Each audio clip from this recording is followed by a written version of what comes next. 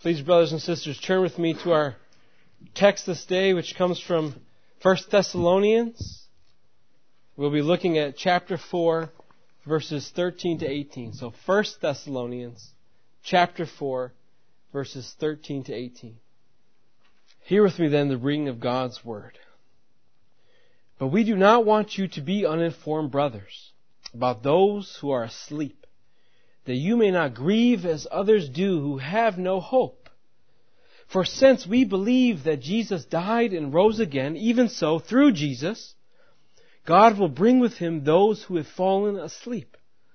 For this we declare to you by a word from the Lord, that we who are alive, who are left until the coming of the Lord, will not precede those who have fallen asleep. For the Lord Himself will descend from heaven with a cry of command, with the voice of an archangel, and with the sound of the trumpet of God. And the dead in Christ will rise first. Then we who are alive, who are left, will be caught up together with them in the clouds to meet the Lord in the air. And so we will always be with the Lord.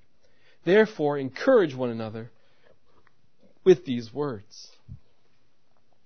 Thus far is the reading of God's Word. Well, today, brothers and sisters, we're going to just jump right back in to where we last left off, as last Sunday was part 1 of this 2-part series in verses 13 to 18 in the return of Christ. And recall from last week, we learned that the saints in Thessalonica had an improper understanding about the events that were to take place upon our Lord's second advent. Right? Paul says these saints were uninformed. And so his aim in writing this section of the letter is to complete that lack of understanding, to give them understanding of what they have been missing. Right? But not only is he writing to them so that they might have a greater understanding, but that having that greater understanding might cause them to do something. It might cause a reaction within this Christian community in Thessalonica. Because for a while these saints have been struggling. And they've been struggling with the question of what happens to saints who have died prior to the return of Christ? Do they miss out? Is it only those who are living when Christ returns who will be caught up in the air with our Lord? And Paul's answer to this is no. No. Paul instructs the saints actually that all believers, both living and dead, will go to meet the Lord upon His return. And the reason that Paul thought that this was important enough to tell the saints is because he's seen that they were grieving like the unbelieving world. Right? They were grieving at the loss of the saints, just like the unbelieving world would. And Paul says to them, you're not to grieve like the unbelieving world does. Right? They have no hope. They're hopeless. But you as believers have a hope. And your hope as believers is found in Christ if you are His. And because then Paul says that Christ died and rose again, being those first fruits of all who have fallen asleep, He has guaranteed the resurrection of all those who have fallen asleep prior to His return. In fact, Paul says that all will be raised, and those who are in the ground will be raised first. And then those who are living will soon follow them in the air to be with the Lord. And then all the saints will be with Him. There will be no one left in the grave. No one will be left behind. And then body and soul once more will be reunited for all of eternity as God had intended from the very beginning at creation. And so that covers then just briefly our first point from last week. Okay? And so we're going to go right in then to our second point. And if you recall, our second point from last week was that Paul informs the saints that when Christ returns, it will be a cataclysmic event that all will see, which results in eternal life for believers in Christ. And so let us look once more at verse 16 here, where Paul says, for the Lord Himself will descend from heaven with a cry of command, with the voice of an archangel, and with the sound of the trumpet of God. And so, brothers and sisters, this is the first part of point 2 that I want us to highlight. Right? That when Christ returns, it will be a cataclysmic event. And so here, what do we read in verse 16? There's a threefold declaration of our Lord's return. We have a cry of command. We have a voice of an archangel. And we have a trumpet blast. And so let me ask you something. Does this sound like it's going to be quiet? Does this sound like a quiet return? Well, there are some who would have you believe that this is going to be a quiet return. But it will be anything but quiet. So please turn, if you will, in your text to Exodus 19.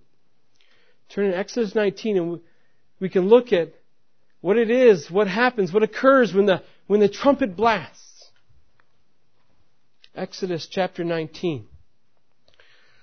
Looking at verse 16 and following.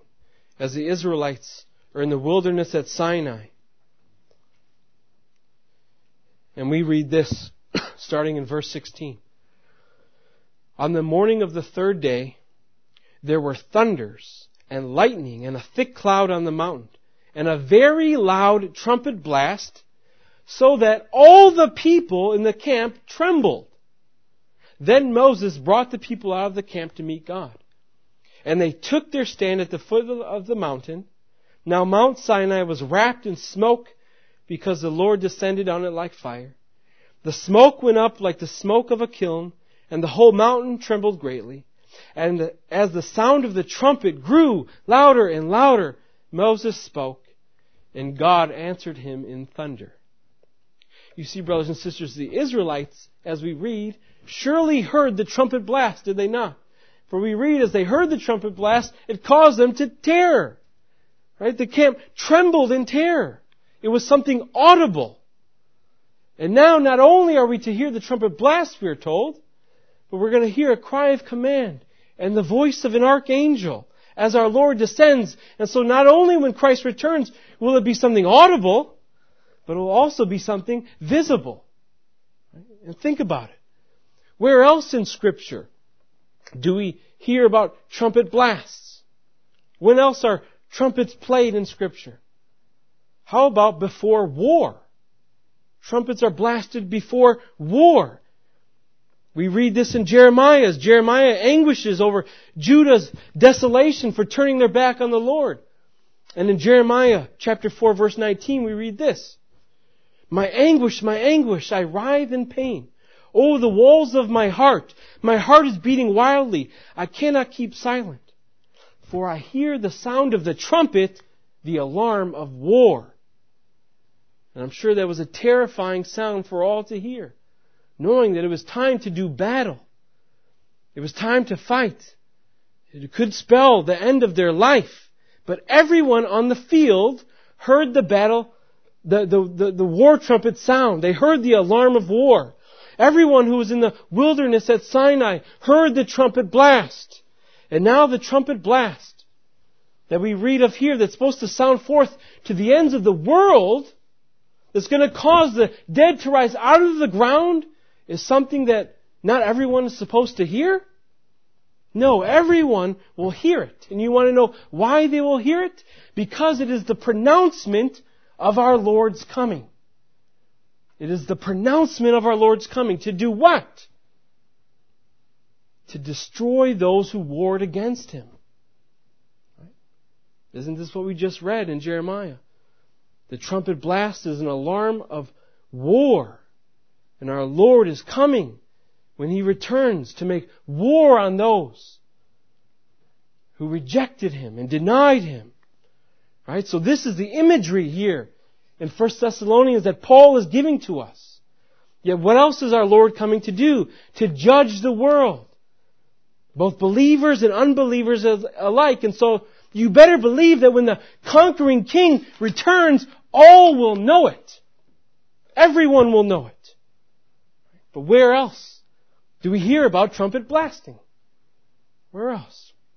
I'm going to ask for you to turn to two other places with me, please.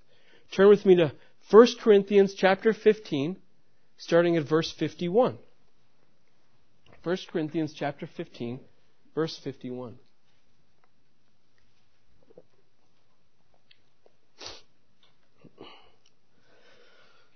Let's hear what Paul has to say about this trumpet blast. In 1 Corinthians chapter 15, verse 51, Paul says this, Behold, I tell you a mystery. We shall not all sleep, but we shall be changed in a moment, in the twinkling of an eye, at the last trumpet. For the trumpet will sound, and the dead will be raised imperishable, and we shall be changed. You see, brothers and sisters, when the trumpet blasts, in a moment we will all be changed. But what else do we read about the trumpet? So turn with me to Matthew 24, verse 29.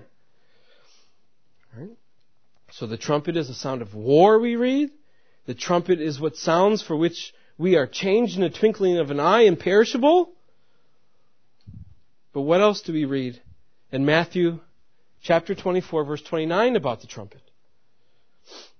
We read, immediately after the tribulation of those days, the sun will be darkened, and the moon will not give its light, and the stars will fall from heaven, and the powers of the heavens will be shaken.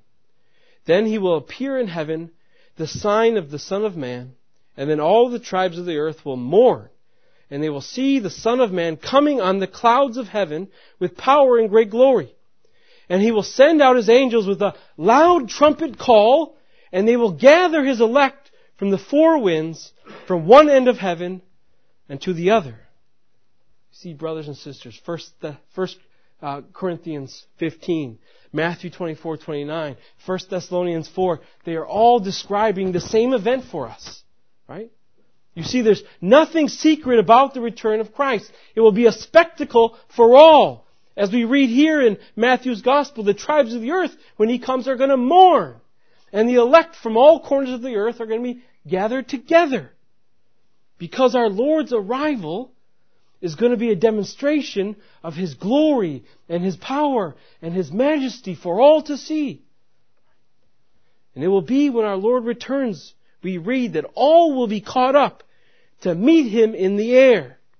To meet Him in the air. Now this is interesting, because some will have you understand our text this morning in 1 Thessalonians as Christ not really coming a second time. He kind of just meets us in the air, and then He'll take us back, and then there'll be like this 7-year tribulation period of time. But is this actually the case? Is this what Paul is describing for us today? And I don't think it is. And it's interesting, actually, this word that's used by Paul to meet the Lord. Right? We who are alive will be in the clouds to meet the Lord in the air. You see, in the Hellenistic culture at this time in which Paul is writing, this word meeting had significance. And this word meeting was used for when someone who was highly esteemed, like a dignitary, would be coming into your town. And you would go to meet him. The citizens of that town would run out to meet him, and they would usher him back to where they stay and where his journey ended. That is what it was to meet someone. That was the use of this word in the Hellenistic culture. That is what this word conveyed in the Greek. And it is the same word used in our text here today that Paul uses. To go and meet the Lord. And so actually turn with me to Matthew 25, because this isn't the only place in Scripture where we read about meeting the Lord. And I think Matthew 25 will give us even a better picture of the imagery that Paul's using here. So Matthew 25, and we're going to look at the parable of the 10 virgins. Matthew 25, in the parable of the 10 virgins. Then the kingdom of heaven will be like 10 virgins, who took their lamps and went to meet the bridegroom. 5 of them were foolish, and 5 were wise. For when the foolish took their lamps, they took no oil with them. But the wise took flasks of oil with their lamps. As the bridegroom was delayed, they all became drowsy and slept. But at midnight there was a cry, "Here is the bridegroom. Come out to meet him." Then all those virgins rose and trimmed their lamps. And the foolish said to the wise, "Give us some of your oil, for our lamps are going out." But the wise answered, saying, "Since there will not be enough for us and for you, go rather to the dealers and buy for yourselves." And while they were going to buy, the bridegroom came, and those who were ready went with him to the marriage feast, and the door was shut. Afterward, the other virgins came also, saying, Lord, Lord, open to us. But he answered, Truly I say to you, I do not know you. Watch therefore, for you know neither the day nor the hour. You see, brothers and sisters, this word meeting here is used in the exact same way that it was used in the Hellenistic culture. Right? The virgins went out as the bridegroom, as the highly respected person is coming to their town, and these virgins ran out to meet him, only to bring him back to sit down to have a feast. This is what is being described for us in our text today. They didn't go out to meet him just for him to turn around and go back to where he came from, did they? No, that's not what they did. They went out to meet him to bring them back to where they were, to bring him back to where his journey ended. And it is the exact same thing described for us in our text this morning. The dead will rise, then all those who are living will rise, and our Lord then will continue his descent with the saints. This is what Paul is telling the saints. And what's going to happen then when the Lord is ushered down by the saints? Right? You read later in Matthew 25, verses 31 to 46. It's the end. It's the consummation of all things. Right? When our Lord returns, you go to eternal punishment or eternal life. Right? This is why I can't be a premillennial in my eschatology. Because I don't see anywhere for a 7-year tribulation period, nor do I see anywhere for a 1,000-year millennium after our Lord descends with the saints. Right? And we can see this from other places also in Scripture of Christ's return that speak of His return. We can look at 1 Corinthians chapter 1 verse 7. You don't have to turn with me there, but just listen. 1 Corinthians chapter 1 verse 7. Paul thanks God for the saints and asks that He would enrich the saints in every way so that you are not lacking in any gift as you wait for the revealing of our Lord Jesus Christ. So the saints are waiting for the revealing of Christ. But now just look at 2 Thessalonians. Maybe you may have to flip over a page or just look to the page next to you. 2 Thessalonians chapter 1 verses 5 through 10. And this is what Paul says here. This is evidence of the righteous judgment of God, that you may be considered worthy of the kingdom of God for which you are also suffering. Since indeed God considers it just to repay with affliction those who afflict you, and to grant relief to you who are afflicted, as well as to us, when the Lord Jesus is revealed from heaven with His mighty angels in flaming fire. And what is He going to do? Inflict vengeance on those who do not know God, on those who do not obey the gospel of our Lord Jesus Christ.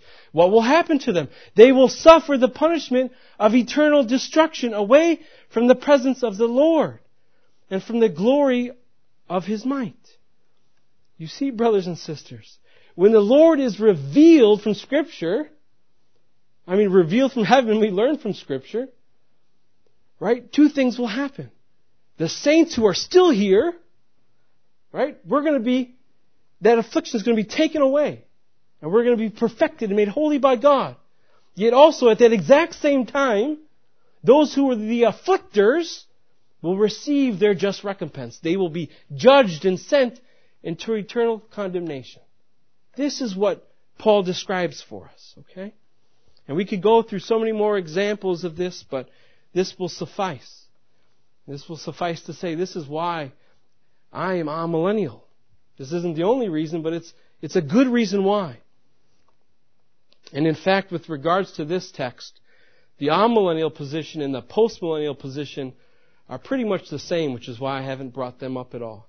Well, we both come to 1 Thessalonians chapter 4, 13, 18, and agree that Christ's return comes after the millennium, not before. Okay? But what's important to gather from our text, and what's important to see, is that Paul informs the saints that no one is going to miss out when Christ arrives, right? It will be an event for all to see, a cataclysmic event for all to see. And so Paul's writing this to give them also confidence and to assure them that those believing spouses, those believing mothers and fathers and children who have died in infancy, all those who are believers, all those who are God's elect, will be raised to be with the Lord when He returns, they won't miss out. And that should be such a great confidence and assurance for us too. All of us who have lost someone. My mother is asleep right now in the ground. But I have assurance from God's Word that when the Lord returns, she's not going to remain there. But her body is going to be raised. Right? And spirit unite. Right? And each and every one of you, I'm sure, have lost someone close to you, a believer. Right? And you too can have that assurance that when the Lord returns, they will be raised. Right? And doesn't that help you? Doesn't that give you encouragement to know that? I know it does for me. And it surely did for these saints here in Thessalonica. And we can know that if you and I, if we were to die today before our Lord's arrival, that we too will not be left in the ground. When Christ returns, He will raise us too to be with Him in the air. Right? And so what a great promise we have that Paul delivers to the saints. Yet this isn't the only promise that Paul gives to us. Paul says that when we go to meet the Lord in the air, so we will always be with the Lord. This is what he says at the end of verse 17. Right? So we will always be with the Lord. And here is part 2 of point 2 that I want to highlight. Right? This is part 2 of point 2. The result of being caught up for the saints is that we will be with the Lord forever. Right? It's going to be a cataclysmic event for all to see. And the result of this, when our Lord returns, is that we are promised to be with the Lord forever. You see, brothers and sisters, it is this being with the Lord forever, this is the reason that Paul gives to the saints, in order that they would not react like those who have no hope. He says, brothers and sisters, you have the promise of being with the Lord forever. Right? And so Paul's message to the saints is that our end, that the end of those who have died, for the end of every believer who has ever lived, is being with the Lord forever, for all of eternity, for eternal fellowship with Him, for all time. And this is good news for the believer. This is great news for the believer. In preparation for this morning, I heard someone describe it as this, that when Christ returns, for the believer, it will be nothing but pure gospel. That when Christ returns, it is nothing but pure gospel for the believer. And isn't that true? When Christ returns, He is going to return as Savior and as Redeemer. And the saints are going to be perfected and glorified and made perfectly holy. And all sin and corruption and affliction will be removed. And then what will ensue? But everlasting worship of our Creator. Pure gospel. Pure gospel, brothers and sisters. What a wonderful promise we have. Yet this isn't all the news that we have, right? Because although the return of Christ is pure gospel for believers, the return of Christ with respect to the unbeliever, I also heard, is the opposite. Right? The return of Christ for the unbeliever is pure law. When Christ returns, it is pure law. He will come as judge, and He will judge them according to His perfect, righteous standard of holiness. And because they have not obeyed His law personally, perfectly, and perpetually, and because they have sought to establish their own righteousness in favor of the righteousness of Christ, the verdict as they stand before the judgment seat is guilty. It is guilty for the unbeliever. And the result is eternal damnation. And yet, brothers and sisters, this isn't anything that we should hope for. This isn't anything that we should find delight in or joy in. And this is why it's important for us as a church to continue to proclaim indiscriminately the gospel to all people. This is why it's important for each and every one of you who profess to be Christians to be able to give a defense for the hope that is within you, that you might be able to warn spouse, neighbor, child, co-worker, anyone about the impending judgment that awaits those who reject our Lord and Savior. Right? Our desire should be that all people would come to saving knowledge in Christ. And so, brothers and sisters, I hope here at point 2 was made clear for us that we understand that Paul informs the saints of the resurrection of the dead, in order to give them understanding, which will lead to a change in behavior. It's going to lead to a change in how they react to believers when they die. They're not going to act like they don't have any hope. And so Paul's message is this: don't worry. No one will miss out. In fact, the cry of the command of our Lord will be what raises these saints from the grave. Right? And all who are raised, both living and dead, will be with the Lord forever. No one's going to miss out on any aspect of our Lord's return. And so, having established our second point, let us then turn to our third and final point of this morning. And that last point is this: that Paul informs the saints of Christ's return so that it would serve as an encouragement to them and lead them into holy living. Paul's conclusion here in verse 18 tells us this very thing, actually. In verse 18 he says, therefore, encourage one another with these words. Right? Paul writes the words so that they would no longer be uninformed, so that they would no longer grieve as those who have no hope. And then in using these words, in knowing this, to encourage one another. Right? Encouraging the saints in the Scripture is something that's highly valued. It's something that's highly esteemed. It's this encouragement amongst the saints that gives to us comfort. We are comforted when we are encouraged by one another. Yet it's also important to understand why we feel comforted when we are encouraged. And so let me give you an example of what I mean to show you. So we've all probably had something happen in our life that was bad or that didn't go our way. And what usually does someone say to us? They say, don't worry about it. Everything's going to be okay. Right? Everything will be all right. Everything will be just fine. Right? Maybe you played sports growing up and your team was just awfully bad. And you just lost game after game after game. And your parents would say to you, oh, don't worry. It's going to get better. It's going to get better. And you thought to yourself, unless they bring in a whole new team who can actually play basketball, we're never going to get any better. Right?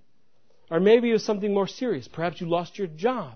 And a dear friend of yours says, hey, don't worry. You're going to bounce right back. You're going to get right back on your feet. And you're thinking to him, well, easy for him to say. He has a job, but I lost my job. And I have bills coming up that are due. And I have children whom I need to feed. Right? And so he's saying something nice to me, but he doesn't know that it's true. Right? We know that when people say those things to us, whether it's our parents or a friend, they're just trying to be a good parent and a good friend, trying to lift our spirits up. But we can't really rely on their reassurance, can we? Because they don't really know that everything is going to be better. Our parents don't really know that our team is going to get better. That friend doesn't really know that we're going to get right back on our feet, do they? They don't. You see, but this is not the type of encouragement that we receive as saints, is it? No, it's not. And that's because the words that we are to encourage one another with are the very sure words of Scripture. And these are not the words of mere men, but men who wrote, who were moved by the Spirit's inspiration. Right? These are God-written words, and so they are infallible, and they are true, and we can be sure as saints that everything that is promised to us will come to pass. This is why we can be encouraged in the midst of trial and uncertainty and even death, because we have God's comforting words, and He knows everything from beginning to end. And this is why Paul specifically tells the saints, encourage one another with these words. It is these words, the words Paul has given to them. Not your own words. Not some nice assurance you try to give somebody else. But with the words of Scripture, the assurance that God has given us. I'm sure so many of us have, perhaps if we've lost someone and we've had an unbelieving family member or friend who've come up to us and have told us, right? Everything's going to be all right. You'll see them again. Right? But in fact, they don't know that. The unbeliever does not know that. They do not have the promise nor the assurance. But we as believers have the assurance, right? Because we know it is based on the authority of God that we who believe can know for certain that we will see all those who are risen from the dead. For all those who are in the grave will be risen with those who are living, and we will all be together once again with the Lord. And there is nothing more sure to us than the Word of God. This is why we are comforted when we encourage one another. because we are comforting one another with the very words of God. Right? And so, brothers and sisters, let us learn likewise, as we gather together as saints, to encourage one another with the words of Scripture. Right? Our speech should be filled with the words of Scripture. But you know what else that also means, brothers and sisters? That we are also to encourage one another with our singing of words as well. Not with all forms of our speech as we gather. This is why it's important when we come that we sing together. Right? And that we sing loudly together. Right? It's okay. There's no Frank Sinatra or Patti LaBelle here. That's fine.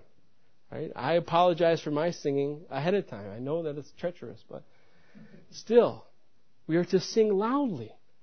Right? Not screaming, but not whispering either. But why is that? It is because we are encouraging one another as we sing with the words of God. This is the very thing Paul told us in Colossians. Remember when we went through Colossians? We are to teach and to admonish one another through the singing of psalms, hymns, and spiritual songs, right? This is what we're told. And so no matter what it is we do, whether it's in our singing giving comfort or in our speech giving comfort, we must know that the power and the comfort and the assurance comes from the Word of God, not from us. And so in encouraging one another with these words, though, Paul hopes that something changes, right? He hopes that something results from that. Paul trusted that this knowledge was going to lead to a change in their behavior, right? That it would lead to a life of godliness. Because knowledge doesn't mean much if it doesn't lead to anything, right? It's just all head knowledge. What does it matter? Right? This is the reason that our kids are schooled. It's not so we can fill their heads with tons of knowledge, but we give them knowledge so then they can go out in life and do something with it. Right? Not waste it away. And so Paul's desire for us is no different. The Thessalonians, having been recipients of this new knowledge of Christ and of His return, this knowledge was now to affect their lives and their manner of living. It was to cause their change in the reaction to death. It was to cause them to shift their focus when someone died, instead of overwhelming grief, to overwhelming joy, knowing that they were to be with the Lord when He returned.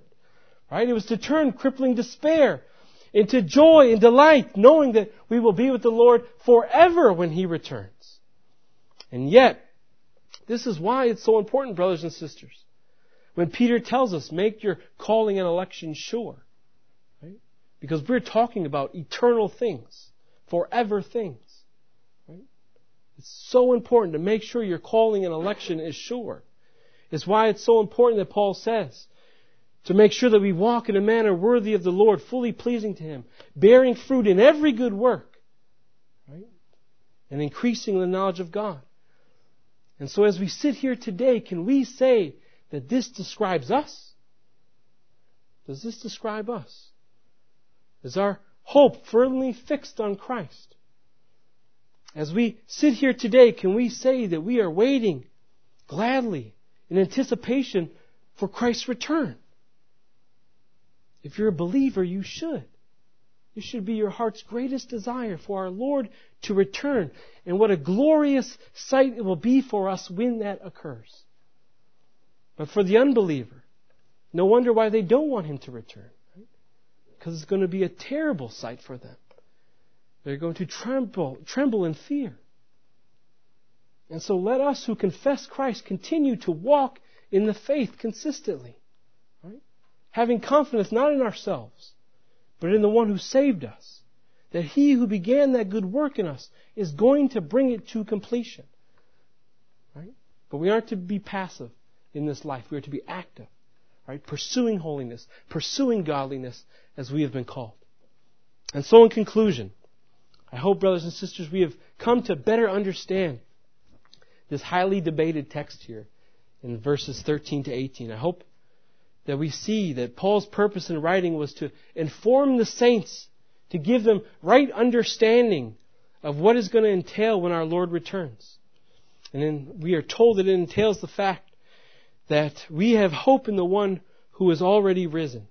And because He suffered and died and rose again, we too have assurance that we will rise to be with Him. And at that time, believer and unbeliever alike will be judged. And there will either be a judgment unto eternal life or eternal death. And so for us, brothers and sisters, if we have been granted eternal life, it means that we will be with the Lord forever.